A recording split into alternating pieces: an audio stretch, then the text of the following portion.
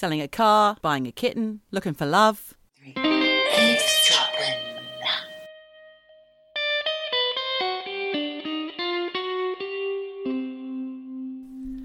Hello, Michelle.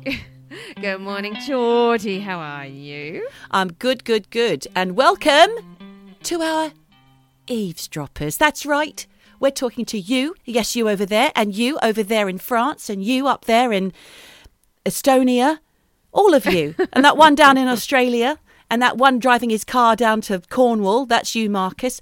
All of our lovely eavesdroppers. Welcome back to listening to me and Michelle chatting shit. We are chatting shit. But at least you're not cleaning up shit. I've had to do a bit of that. Why? We've got the part-time cat. Oh. Actually, it's not shit, to be fair. It's entrails. What? It's mouse season. There's entrails over here and there and everywhere. And Ah, lordy. they love it. Cats love it They right love now. an entrail. Or they leave that behind. She munches the entire mouse. I don't know where it goes, and all that's left is the insides. Do you ever see like a cat sitting on your mat with a little tail sticking out of its mouth? Oh! Every day she's there.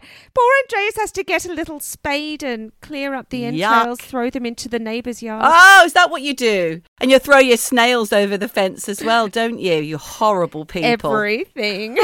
Well, Michelle, tell me something. So, the Teacher's Pet podcast is no longer available for download That's correct. in order not to prejudice the trial against Chris Dawson. For those of you who drop in and drop out, I have had some listeners say to me they often just tune in and they don't know what we're talking about. And you give a little rundown about this every week. Michelle is talking about the Teacher's Pet podcast, which is from The Australian, which is a reputable journalistic podcast from Australia about a very famous Australian cold case of the case of missing person Lynette Dawson, and her husband is accused of making her go missing. His name's Chris Dawson, and he was a PE teacher in the 70s and 80s, affiliated with one of the popular football teams. And because of the podcast, the case has garnered more interest. And now, currently, right now, there's a trial. Yes, that is, in a nutshell, pretty good. So, Chris Dawson...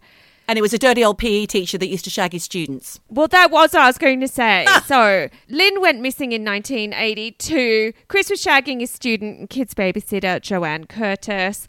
At the time, 3 days later, Lynn went mysteriously missing. He then moved his teenage lover into the family home. Poor old Lynette's never been seen again. Yep. And this Teacher's Pet podcast was absolutely brilliant.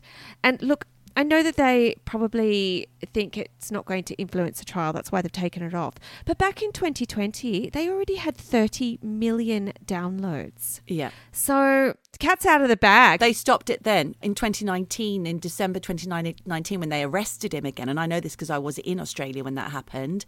They had to take it down then. Right. So when I was in Australia, a friend of mine actually was called for jury duty, and they were told that it would be a case that could potentially go on for some time. Ooh. They went to jury duty and they pleaded their case that they were going on holiday and they didn't get on the jury duty.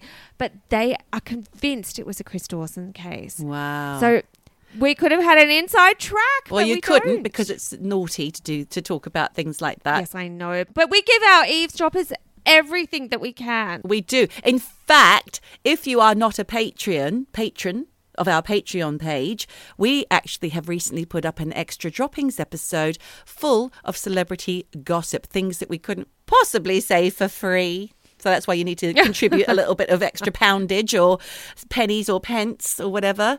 That's a lot of P's. I hope my microphone's not too plosive. Sorry if it isn't. But Michelle, I was just going to say about jury service and jury duty. I've got a friend who's actually going to start jury service next week. We don't know what it is that they're going to be sitting in on, but I can't wait to find out. Actually, I'm hoping it's not anything too nasty, because recently on the news here in the United Kingdom, I didn't hear the whole story. Maybe it's worth looking into, but there was a dreadful case of child neglect which resulted in a child abuse, which resulted in the child's death. And the jury of that trial were fucking traumatized. Excuse the language, but they were. And I think that there's some issues now about what they subject ordinary people on the street, who have to get called up to do this jury service, and they have to sit through weeks and weeks of evidence and photography and pictures and witness statements and testimonials and whatnot. And it can be quite alarming and it can be quite distressing. And I've never done jury service, so I don't know. Yeah, look, I think people should be offered counselling after jury duty in extreme cases because, of course you would be traumatised. But just circling back, I just want to give a quick update on this Chris Dawson case because the Crown prosecution just a few days ago delivered its final closing submissions. So the trial's now in its closing stages against Chris Dawson. Now, there were a couple of pieces of evidence that have caused a sensation. So there was a classified ad put in the Daily Telegraph newspaper in Australia by Chris Dawson on March 27, 1982. Now, this was the day after his wedding anniversary. For anyone who maybe doesn't know what a classified ad is, it's part of a newspaper where people put public notices like births, deaths and marriages and maybe Selling a car, buying a kitten. Selling a car. Looking for love. Lonely heart stuff.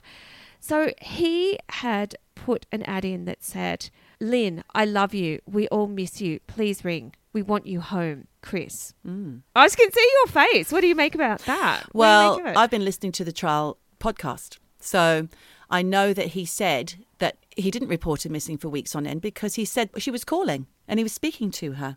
And that's going to be his line. And he made sure to say that very pointedly to his twin brother, whose name I can't remember, in taped phone calls because they knew their phone calls were being taped. In fact, they say that at the beginning of the phone conversations. Well, if what you say is true, this message, Lynn, I love you. We all miss you. Please ring. Yeah. She's not ringing. She's not ringing. Okay.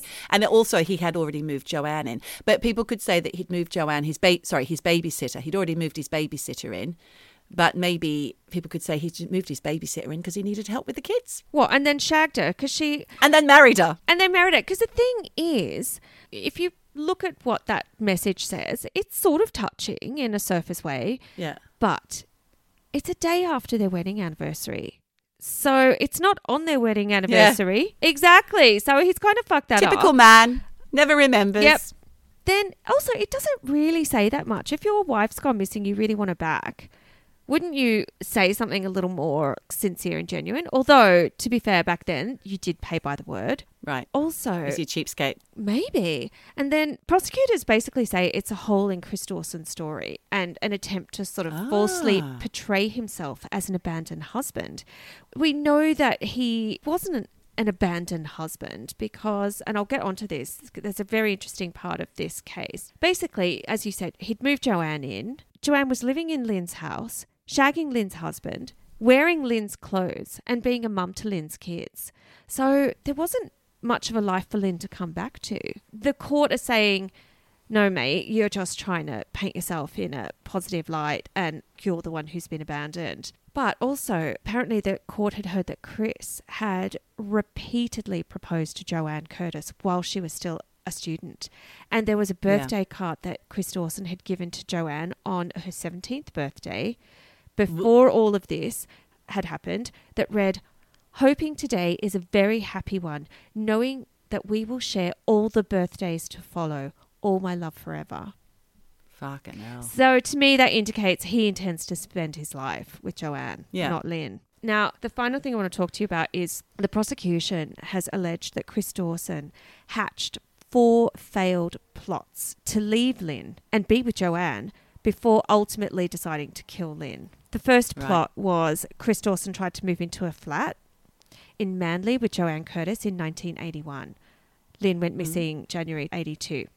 And he even put down a deposit for this flat, but he didn't go through with it in the end because he was worried about jeopardizing his property rights to the house if there was a separation. Plan 2 was the hitman angle, which we've talked about before. I think that's what happened. Yep. I don't think he put his hands on her. I think it was a hitman.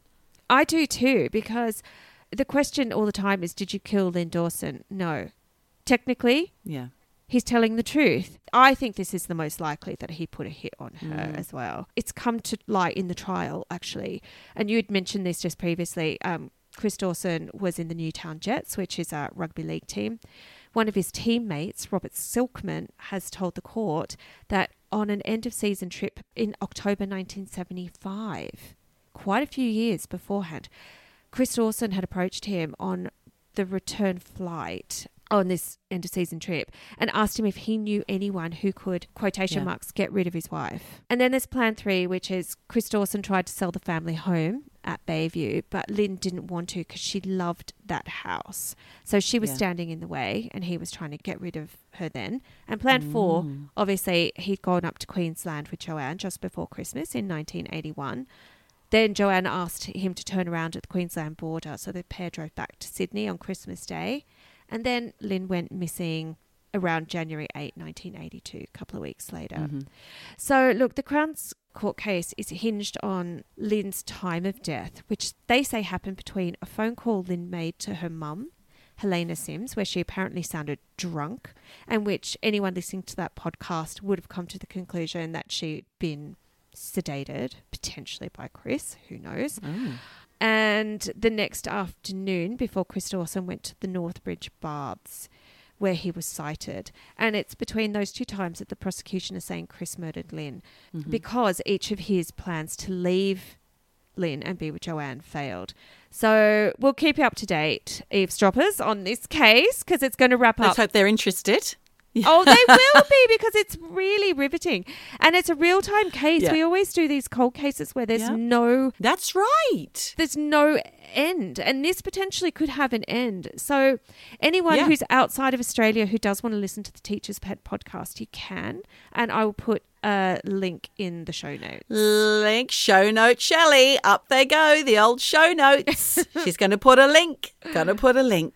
Now, Michelle, last week's episode on the FDLS, I can't remember Warren what that Jeffs, stands for. The Fundamentalist Church of Latter-day Saints. Warren Jeffs, dirty old bastard. That's it. Anyone get back to you to say how appalling the story was, or that they'd seen the Netflix show or whatever? No, a lot of people had never heard of it. It was their first foray into it. And obviously I'm glad we did give a trigger warning because, you know, I came at it from the angle of a girl who survived the cult and had gotten away and had actually done good in the end. Yeah. But thank God. Watching that Netflix and show notes, I did put a link to the trailer. Oh, Shelley show notes. She whacked it up. I did. And even from the trailer for that Netflix series, it just not nice. Absolutely horrific. I'm telling you, I'm not watching it. No, I don't actually want to watch it. I don't want that sullying my mind. No. But this podcast, as you probably know, because you're an eavesdropper, bless your heart, we love you,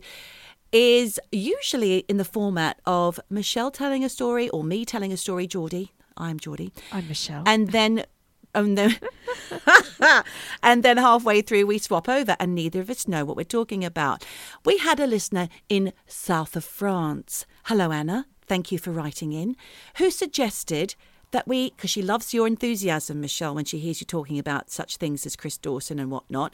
And she feels that it's sometimes, even though we do our research, it's too brief. And she wondered if we would do a series of summer deep dive sessions. So this is our first summer deep dive session where we go into something that we're passionate about or interested in. And we take the floor with minimal interruptions from our partner. Can't guarantee that. Can't guarantee minimal. Maximum interruptions from our partner who will always have something to say or a quip to add. Great. Lay it on me. What do you got? Well, Michelle, you know we started this podcast because we were interested in the supernatural, the paranormal, the spooky wookies, the ghosty woasties, the UFOs, the little green men, the murders. We knew a murderer. That's why we started this podcast, because we love talking about all that spooky ooky shit. Well, we also do love talking about real life as well. That's right. Guess what? Well, last week's episode was real life, wasn't it? It was, but with a hint of spooky and everything. But cult. Culty walties. But real life. It's what we are. We are living real life. We are. Thank God, not true That's crime. That's right, Michelle. Or the supernatural. Real life. Real life. True crime. True crime. Do you like supernatural?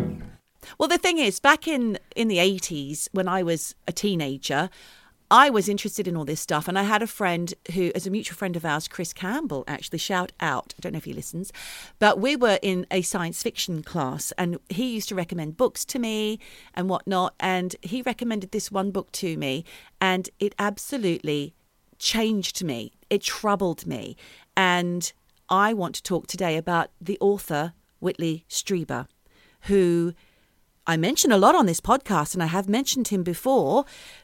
He's an author who he was quite big. He was supposed to be the next Stephen King, and he wrote horror novels like one called The Wolfen about wolves that turn into people. What are they called? The Wolfen, and it was about wolves. What do they call those wolfy people? Werewolves. That's it.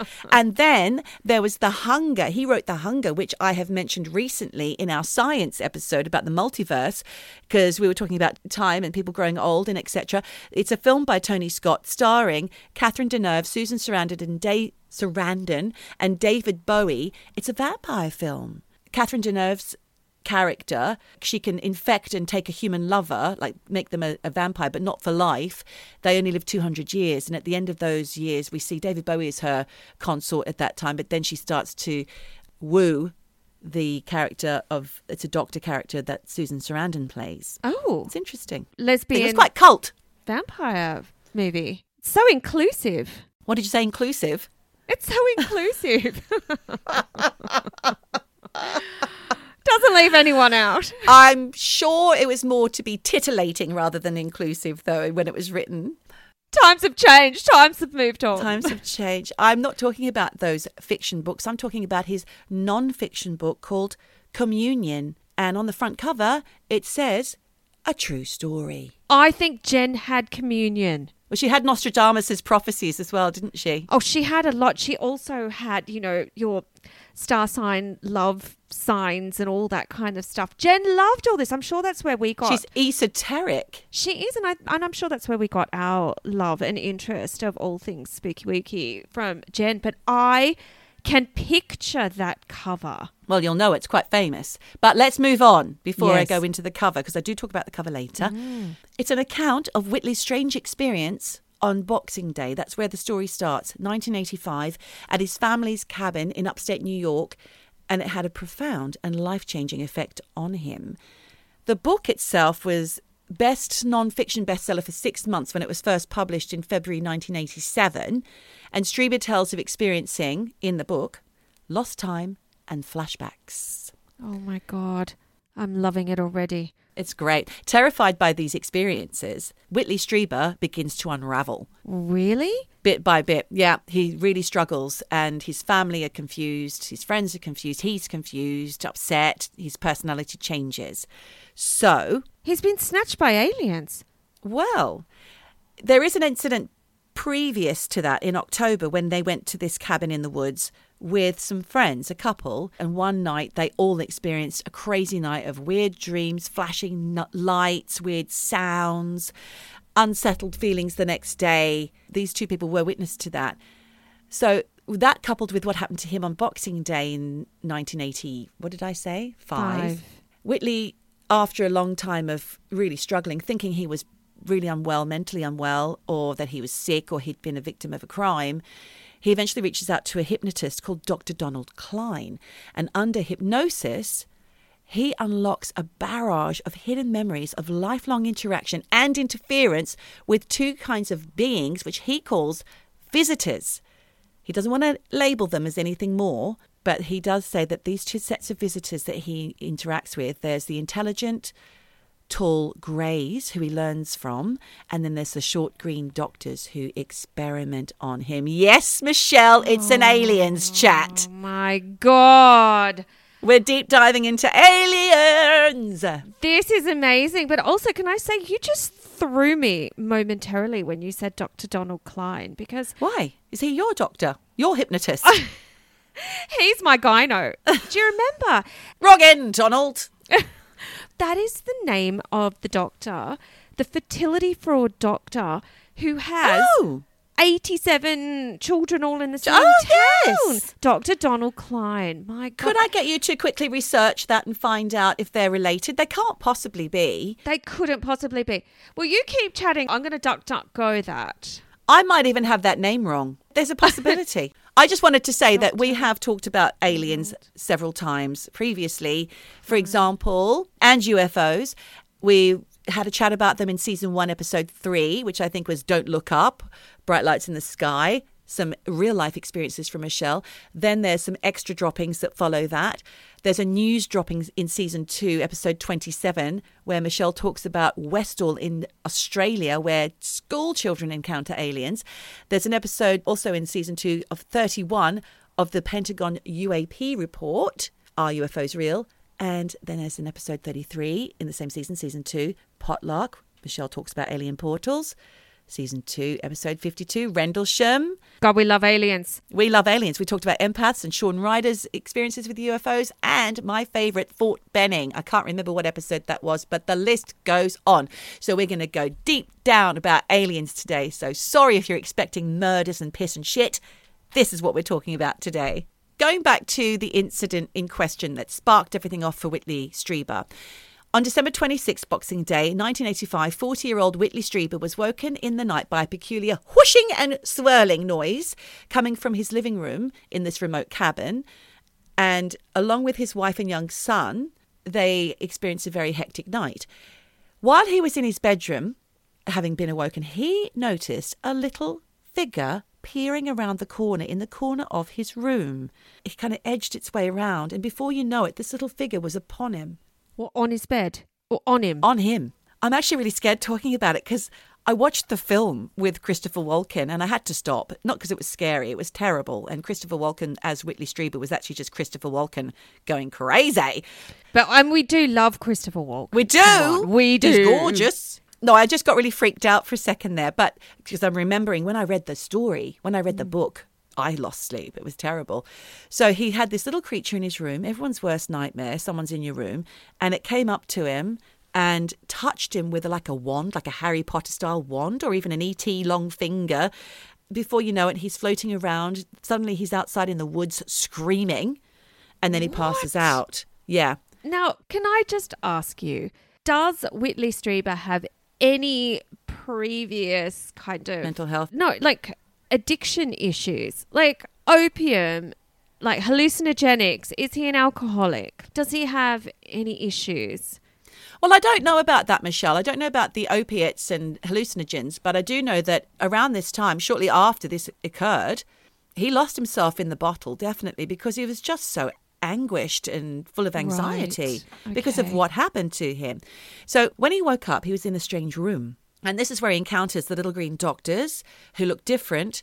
I don't even know what colour they are, actually. Maybe they're green. I can't remember. It's hard without having the book to hand to remember all these things. You can't really find it on the internet. You can find it on the YouTubes, definitely, interviews. But so he's being probed by these green doctors, little ones. And then there's the taller, almond-eyed, bald-headed, gangly female, he calls them. Yeah. Female entities, which he calls the Greys. And they are talking to him, trying to calm him down. And then eventually, after being poked and prodded and all sorts, he's had this probe in his ear, he's had it up his bum, he's had it everywhere. He then wakes up. This is where the whole trend for anal probes happened, isn't it? I'm not sure. I think Betty and Barney, they also experienced this. But original... I think he's popularized the anal probe theory. The theory. Well, someone had to, Michelle. Someone had to popularize the anal probe because it wasn't doing well on its own. Anywho, so there was also sexual things as well that happened to him. Well, he had an anal probe up his ass. Yeah, but other things as well, other weird things like experimenting with him sexually, all kinds of strange things. I can't remember exactly. But he was returned home and his memories were wiped. So he wakes up and feels weird, and that's when his personality starts to change, and his wife and son are having a hard time with him, his friends. He can't write.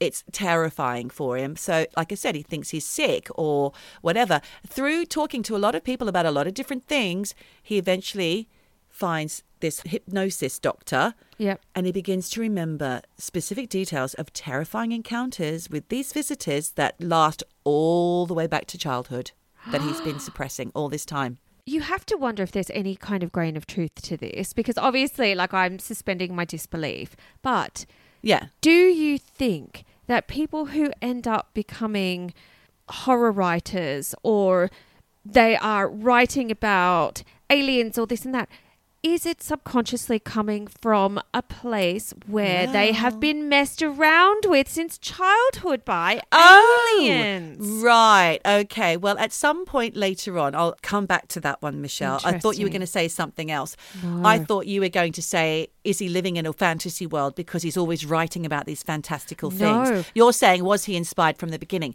That Yes. Put a pin in that. We're going to come back to that. I've got something interesting to tell you about that later on. But for now, yeah, I mean, I'm not sure. It does seem a little bit... Doing this research, and at the time I absolutely believed him, hence I was absolutely frightened myself of this happening to me. We all were. I mean, Of the anal course. probe made everyone scared of aliens. No one wants an anal probe. Or do they? I don't know. But listen, there is a recording of his first hypnosis with Dr. Donald, let's just call him that, on SoundCloud, which delves Wow. into it about him seeing the visitor, of it standing in the corner of his room, of needles in his ear that cause explosions, of shocking images. That's how he describes it. I listened to it, and it's got a preface of Whitley Strieber talking about it beforehand, saying, do not let children listen to this. It's very distressing. There's a lot of screaming. Obviously, it wasn't meant to be played to people. Yeah. That's why it's poor quality. And he's talking about his everyday life in the beginning for ages. And I don't hear a lot of screaming. I hear a bit of crying, but not much screaming. He's definitely freaked out. He's trying to make sense of it all the way through, though. Did you listen to the whole thing? Pretty much. Not all of it, because my some of it was God. boring. But he would say things like there was a needle in his head, and suddenly he'd have images. And I remember this when I listened, it came back to me from the book. Images of the world on fire, of nuclear holocaust, of weird, horrible things. And he was being shown what he thought was at first the future, and that he was being warned. But actually, on reflection, under hypnosis, he starts to wonder, is it just my own fears? Because he was frightened of nuclear war. He had a young child. He was worried for his child's future. These are all his own fears. So he wondered if he was being tested. Right. He also says, whilst under hypnosis, it's a relief to be able to remember these things, even though they're frightening. He just realizes now that he's been fighting not to remember this. And that's probably why he became so angry and so hard to be around during post experience of 1985 on Boxing Day. Yeah. And gradually, Michelle, he uncovers some memories of childhood experiences, like I said, of being taken from his home or his car and experimented on, and of being in a school with other children. What, like alien school? Yeah, being taught. Jesus. He's got a lot of weird memories, which he's not often sure are real. Maybe too much hypnosis? I don't know. Or maybe it did really happen. Have you ever been under hypnosis? No, I haven't. Have you? Yeah, quite a lot. Did you dance like a chicken? Yeah, absolutely, in front of a crowd. No, I have been under hypnosis. And I mean, obviously, when you're under, you don't really remember what they're saying because... Really? No, you don't. Oh. This is the thing. You have to really have trust in your hypnotist because you remember going under Yeah. because they take you down into like a very relaxed state. And I've had a Wow. couple of incidents of hypnosis where you think, oh God, I paid for an hour session and it's been 5 minutes. And actually it's Right. been longer than an hour. And you're like, fuck, Oh. I literally have no memory. So they could be saying anything to you. Are they recorded? No, my Oh. ones weren't. I actually think Ew. for safety they should be because then you can go back. Yeah, you might be being fiddled with, Michelle. Well, I think you'd physically know if you were being touched because you would come out of it, but mentally you don't really know what messages they are saying. Like you hear the beginning until you really drift in and you sort of do have awareness. It could be like MK Ultra being told to go and kill someone Well, I haven't yet, I hope, but you know. that you know of. That I know of. You never know. It could be the killing machine. But there was this one time I was under hypnosis where it was a very particular type of hypnosis and it separated the two halves of your brain, your consciousness. Yuck. And so it was the most bizarre experience. I didn't like it and I didn't go back to that type of hypnosis. But it is really, really powerful. How did you feel? Look, the first time it was for a specific incident that I found very traumatic and I was crying about it all the time. And in real life, very shortly afterwards, maybe a week, when I was talking about this incident and I went to cry and I couldn't. I went, and then I went, and I started laughing because there was no tears that came out. I just couldn't cry. And I thought, wow, that bloody hypnosis really works. And I think it's incredibly powerful. But like I said, you have to have trust. And also in the wrong hands, yeah, it can be used against you. Look around my eyes, not in my eyes. When I'm looking at you, what am I looking for you? Guess what? Did you know aliens are real? The Earth is actually flat and you can have sex with a ghost. Open your eyes, dear. Going back to Whitley Strieber, he doesn't say if he thinks these beings are aliens, like I said before. He likes to call them visitors, but he wonders if they're time travelers or interdimensional beings, or if he had some kind of madness or illness relating to his brain. All of these things were going through his head. Reading the book was incredibly frightening, obviously, for the author, but also for the person reading the book, as I've already illustrated. It's terrifying. It's touched so many people, this book. Whitley seems to think these beings are here to help, though, despite their fascination with poking and prodding and other unsavory experiments. Well, do you remember last week we talked about aliens, benign aliens? Yes. Aliens who are here to harm us. So yes. He's saying basically they're both. Yes, that's exactly what he's saying. He's both terrified and in awe of these things. He also wonders during the time when all this is going on if his son has been visited, because they will talk about dreams that they've had and they are eerily similar. And he's only young, the little boy at the time. Now, can I just also say, we do talk about aliens and visitations and all sorts of things in this podcast regularly, but we do. To aliens, we are the mice. We are the ones they experiment on. They're just using us the way we use mice to just get information that they need. So why couldn't Whitley's story be true? I'm just going to put that there. I'm going to park that thought there. Okay. Park it there. So in his quest to discount a brain injury or malfunction, Whitley undergoes a battery of physical and psychological tests. And once he's been given the clean bill of health, he starts to now wonder, are these visitors real? Particularly because a babysitter who was looking after his son and his wife and son all reported seeing a white orb-like creature, along with his neighbours also reporting seeing this white orb before the book was published. So there are witness statements backing him up. Look, I think it's pretty natural to question your sanity and to question yourself when things that are so far removed from your everyday experience are happening to you. I think it's absolutely normal. But for people outside of your sphere, neighbours, to report seeing glowing orbs, I think that's got to give you some kind of validation. Yeah, exactly. And that's probably what led him down the paranormal route in the first place, I'd say. So we were talking before about, are they bad? Are they good? Well, during one of his encounters, he remembers them asking, what can we do to stop you screaming? And all of the communication, Michelle, is done via mind. Telepathy. What do you call it? ESP. Telepathy. At one point, they say, what can we do to stop you screaming? And he says, let me smell you. What an unusual reply. But he can't remember what they smelled like. If he does, I couldn't find... Because this is a YouTube video I was watching where he talks about this. And another time he asked them, why did you come here? And they replied, we saw a light. Oh, well, Earth. Earth was glowing. Yeah. And they also said they presumed Earth was a school, going back to where mice were experiments point. So maybe they're just learning. It's their biology class. Oh, my God. They've gone on a field trip. They've come to Earth. They're sticking things up people's butts. Yeah. Going back to an earlier point you made about horror writers and whatnot being given these visits, right? And that's what leads them into their profession, their career and their genre. Okay, here's what made me think of this. I thought of that too when I was doing my research. The visitors told Whitley he was their chosen one. But what happened to him, obviously, as a result of that was paranoia, inability to sleep, and becoming very, very unwell. In fact, the title of the book was originally going to be Body Terror. Well, I'm glad it was called Communion instead, because body terror. Awful. But he does wonder, because like he does have all these memories coming back, and spoiler, he goes on to write loads more books about this. He wonders if somebody like Steven Spielberg had been visited as well. And I've mentioned this previously on the podcast. And we have wondered this. Yes, I remember this has been brought up before.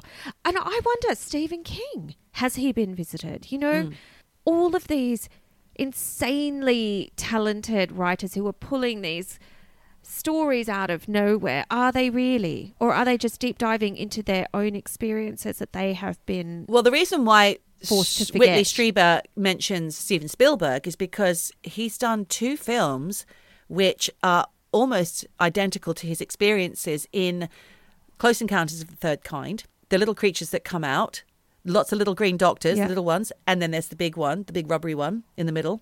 Yeah. The rubber. Then there's E.T. with the old finger looking like a wand, making you have images. Okay. Or did Whitley watch those films and then have a dream? You see, this is the thing. Which came first? The timeline, those came first. They did. E.T. and Close Encounters were all before he started losing his mind in 1985. So did he lose his mind? This is the thing. People are divided about Whitley Strieber. A lot of people really admire him and empathise with him because he went through hell, Yeah. obviously. And now he's vilified mostly by people just saying, you're just trying to make a quick buck on Alien. The horror genre wasn't working out for you, so you just turn your hand to a true story. Sensationalism. That's a bit mean. Well, people think it, you know? And actually by the... But the thing is, the Hunger, he would have already made loads of cash off that. So he wasn't a failed writer. No, he's not failed by at any all. means. And you'll go on to find out more about that. But listen, a year after the book was released, one of his neighbours, who is a retired state policeman, actually confessed to Whitley that he saw something strange on the night of the 26th of December. And he's very ashamed that he never said anything afterwards. What he saw was in the field near to their houses. He was driving home from a party with his wife, and he saw what he thought was a grey blimp above the field. Okay. And it looked weird. It looked wrong. It looked like it was in trouble, like it had crash landed. So he pulls over. He says to the wife to stay in the car. He walks off to see if he can help. As he approaches, he can hear from within the blimp humans screaming. So he's like, fuck, I've got to get in there. And as he gets closer, the blimp begins to... The lights come on, blinding lights come on. The blimp begins to growl and chase him. So Oh my God. he turns tail, runs back to his petrified, screaming wife in the car, and they drive off. That's them done. Of course you fucking would. Yeah. I mean, like, do you know what? Hats off that he's prepared to go in and try and help people in distress inside a Yeah. blimp. Because if you circle back to the episode where that Queensland cop did not help Yes. the missing girl in Canberra, Liz Herford, you know, people don't have a tendency to Step in. stick their nose in, Yeah. but good on him. Yeah. However, can you imagine how freaked out you would be? Yeah. But this again, not graveside confessions, but people who just hold information and then can't hold on to it anymore and have to confess. Well, this is what happened, Michelle. Whitley, after his experiences, was so utterly freaked out. He thought he'd been the victim of a crime I mentioned earlier. So he went round to this neighbour and said, who can I contact? Something weird happened to me and I don't know what it is, but something odd happened. I need to talk to the state law enforcers. Who's the best person to contact? And the guy just said, oh, okay. Here's the number for the nearest police station. Good luck. He never said, do you know what? I saw something weird that night. No. It was only after the book came out. Obviously, he'd read it and went, fuck. that's what I saw Yeah. too. But also too, you imagine super respected, retired ex-cop doesn't want to like sully his reputation or his mental health with people thinking that he's gone crazy. Yeah. I get it. Yeah.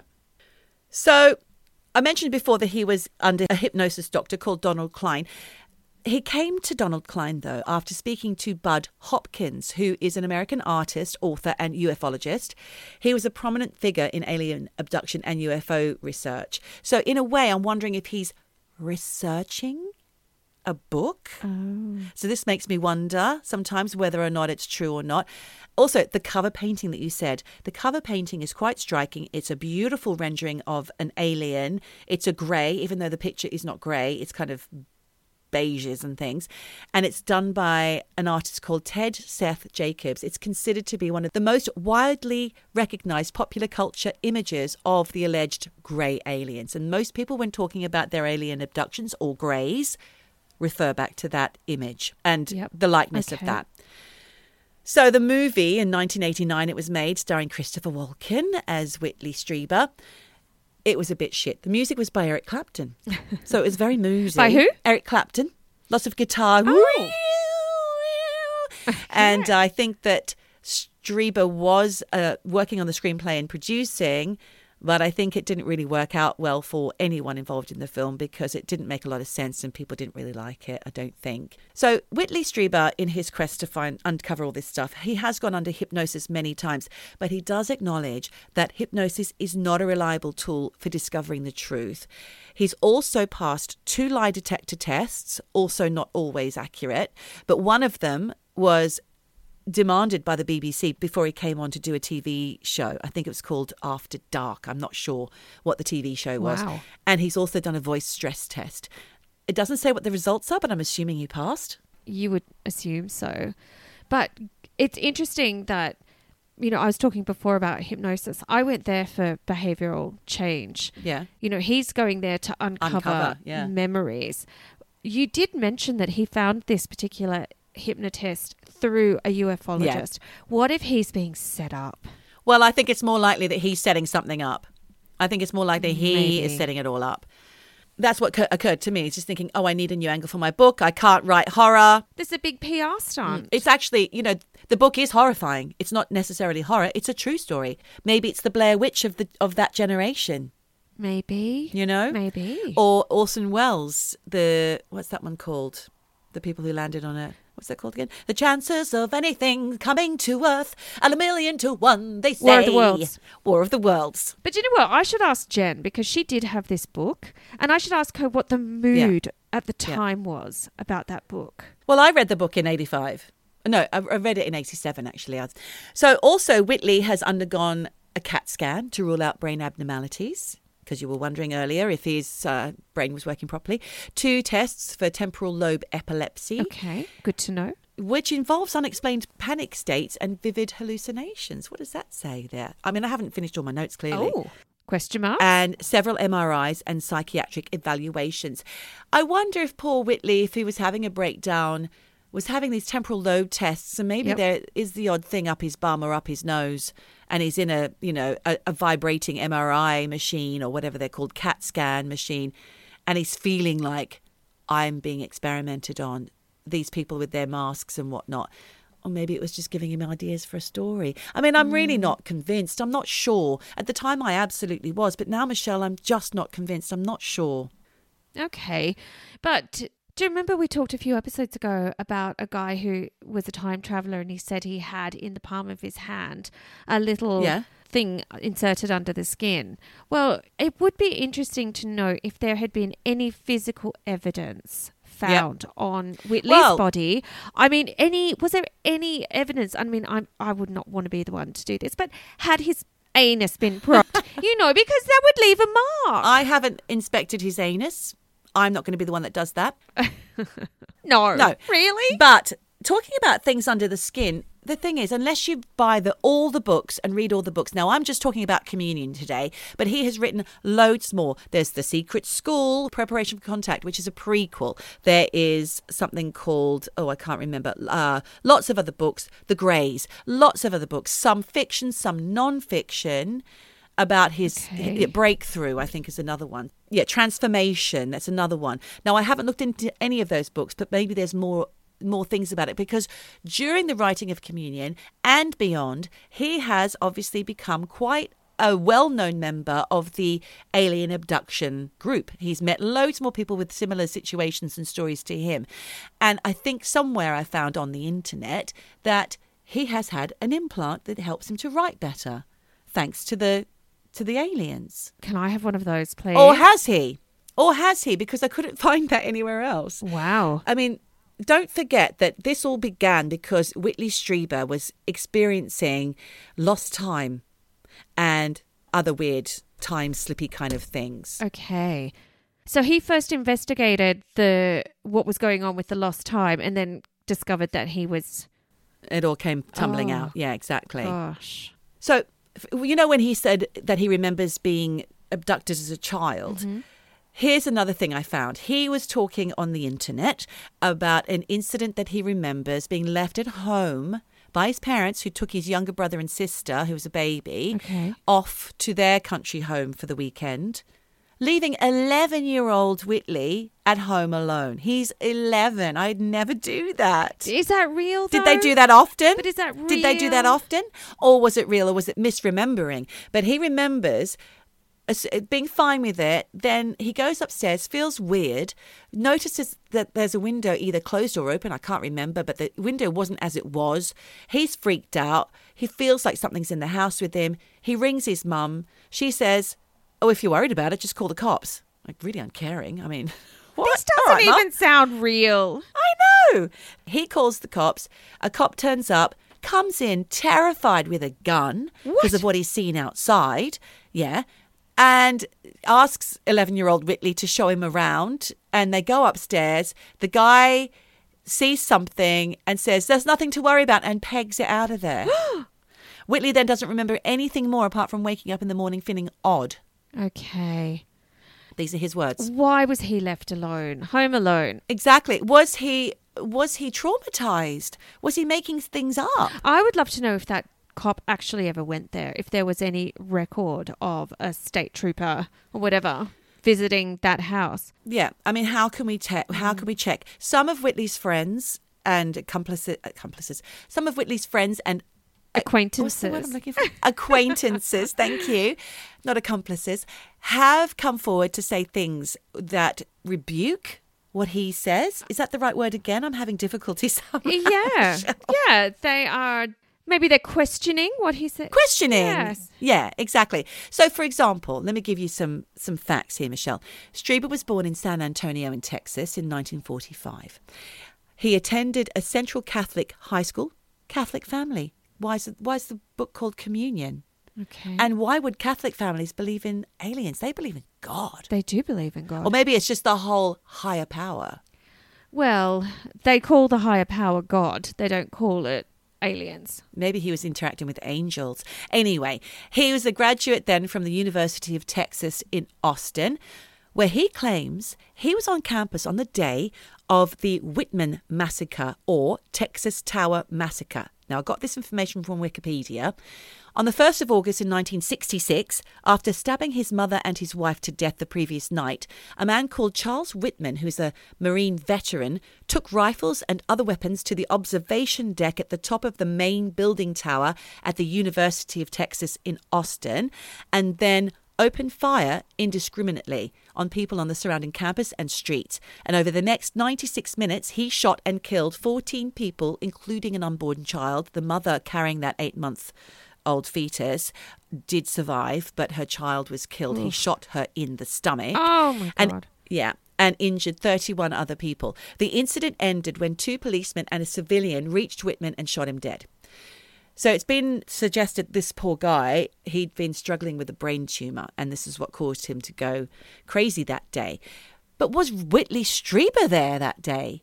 Because in one interview, Strieber says he was enrolled in 66. That's not disputed. He said he watched during that. He was amongst it. He was being shot at. He watched 2 women behind him get shot in the stomach. And he even vividly described smelling the contents of their stomach. Oh. Yeah. As they were shot and wounded, him and another person hid behind something in the meantime. He feels that the shooter, Whitman, shot these women to coax out more people. And eventually, because they were crying and screaming for help, these women, in Whitley's statement. Oh, my God. This person that was hiding with Whitley, he did go around to try and rescue one of the women, shot in the head immediately. So Whitley cowered behind his safe place until it was all over. And even then, he remembers saying, I'm not coming out until I know he's not there anymore. Okay. He was absolutely fearful. So that's what he said happened. But then he later on reneges that and says, no, I wasn't there. What? But I looked up about the wounded and the injured, and 2 women together were not shot in the stomach. Yes, there was the pregnant woman who was shot in the stomach, and her male companion was killed. Yep. So maybe he's confused. got a vivid imagination. Yeah. Or, because also he says in the beginning of his experiences when he was hypnotized, he sees a recently dead friend in a park. Okay. And he also has that friend visit him in the woods when he's being abducted.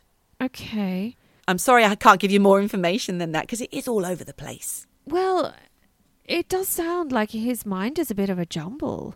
And Yeah. he's having difficulty separating reality from, his imagined fantasy life. Yeah.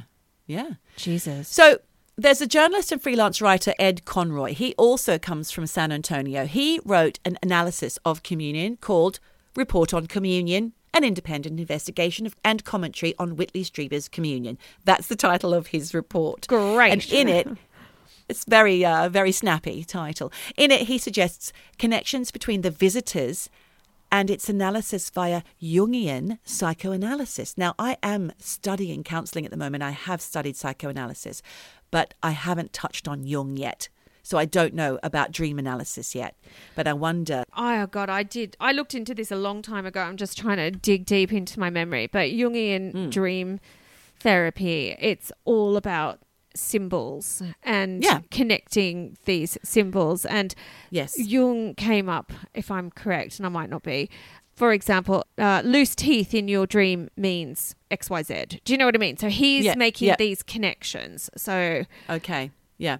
So this writer, Ed Conroy, then, whilst writing, starts experiencing some unusual things as well. He feels that he's mostly being trailed by helicopters. what? Yeah, he becomes really paranoid. He found these helicopters trailing him were really aggressive and that they intended to buzz by at alarmingly low altitudes, sometimes pointing a searchlight at him, even in broad daylight. And he has witnesses to prove it. Okay.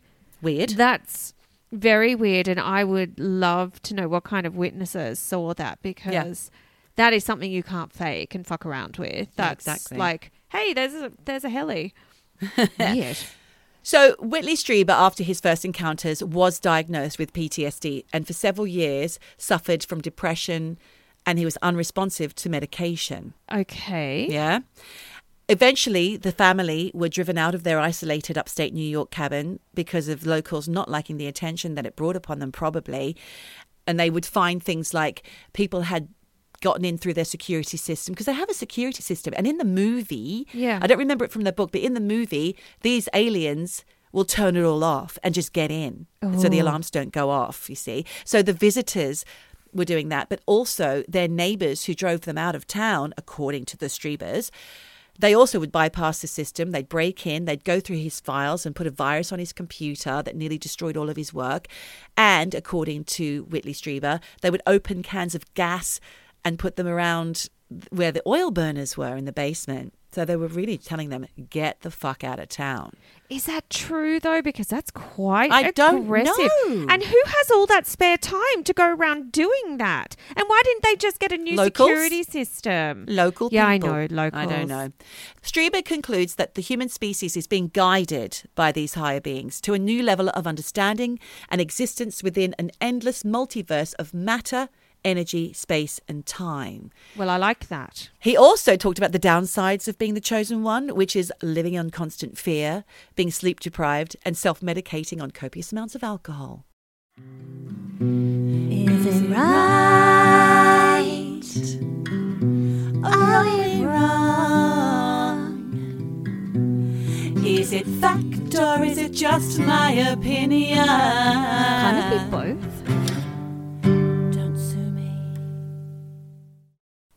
But here's a couple of little tidbits to finish up with, Michelle. A couple of bits of trivia.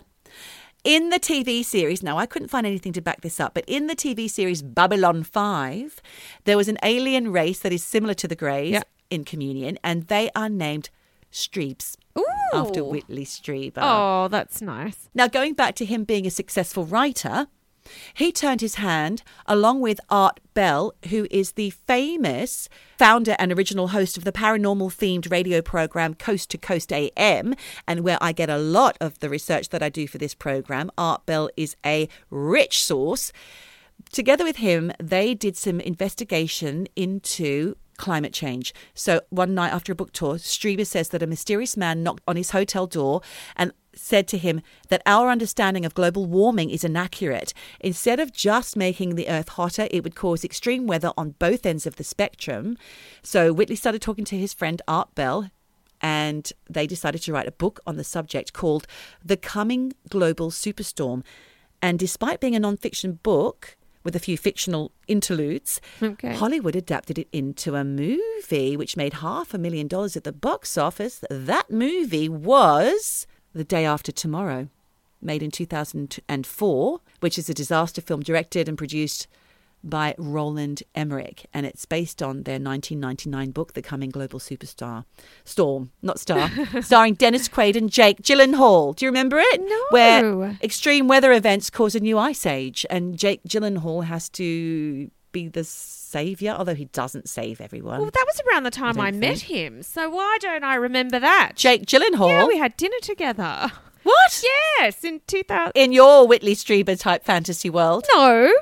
I've told For you real? about this. I don't remember. Kirsten Dunst and Jake Gyllenhaal. Oh, I do remember. Yes, we went out for dinner with some friends who actually About were 20 other people. No. Oh, just the four of you. No, and our other friend. There were 5 of us. Okay. It was an intimate dinner. Gosh. Oh. Anyway. So Michelle, some people might find this $1 million book advance that he was given for communion a reason to doubt the legitimacy of the whole thing. Right. Then there's the endless prequels and sequels. But as the chosen one, Whitley hasn't done a great job of convincing the world that we are not alone, because he ended up being vilified, really. Well, he did. But you know what? Anybody who has out their ideas, they are going to be, they're going to be held up told for they're scrutiny. crazy. Yeah, of course. And they're going to have mental health issues thrown at them and dependency issues and all sorts. So yeah, times are tough. Life will be tough for that person forevermore. Stephen King, on the other hand, he did all right. Yeah, but he's quite private. He didn't make any outrageous claims, yeah. No, he's basically just always says, I'm a writer. I'm a writer. Yeah. That's it. He doesn't say anything else. So he's not trying to be the chosen one or a prophet or anything like that. But gosh, what an incredible story. Wow. I love all of that. I have a lot of questions. Not so much questions, but just things I want to look up. That's super fascinating. Read the book Communion if you like a scare, but don't watch the film starring Christopher Walken unless you like a laugh and you've got your hand on the fast forward button, because there's a lot of boring stuff in the interim. And you can obviously find Whitley Strieber talking about all sorts of things, particularly alien based, all over YouTube. So that's where you have to find your info if you're interested in this. And I hope, eavesdroppers, that you enjoyed this deep dive summer session. And I look forward to next week when Michelle is going to regale us with something that she finds interesting. Wow. Well, again, thank you. I absolutely loved eavesdropping on you, Geordie. I loved it. Except I got to comment. You sure did. Old Shelley show notes there. Well, what a ride. What a ride. But all I can say now is, and this goes for all our eavesdroppers. All of you, yes. Out there. Is whatever you do. Wherever you are. Just keep eavesdropping. Eavesdropping. Eavesdropping. Drop it.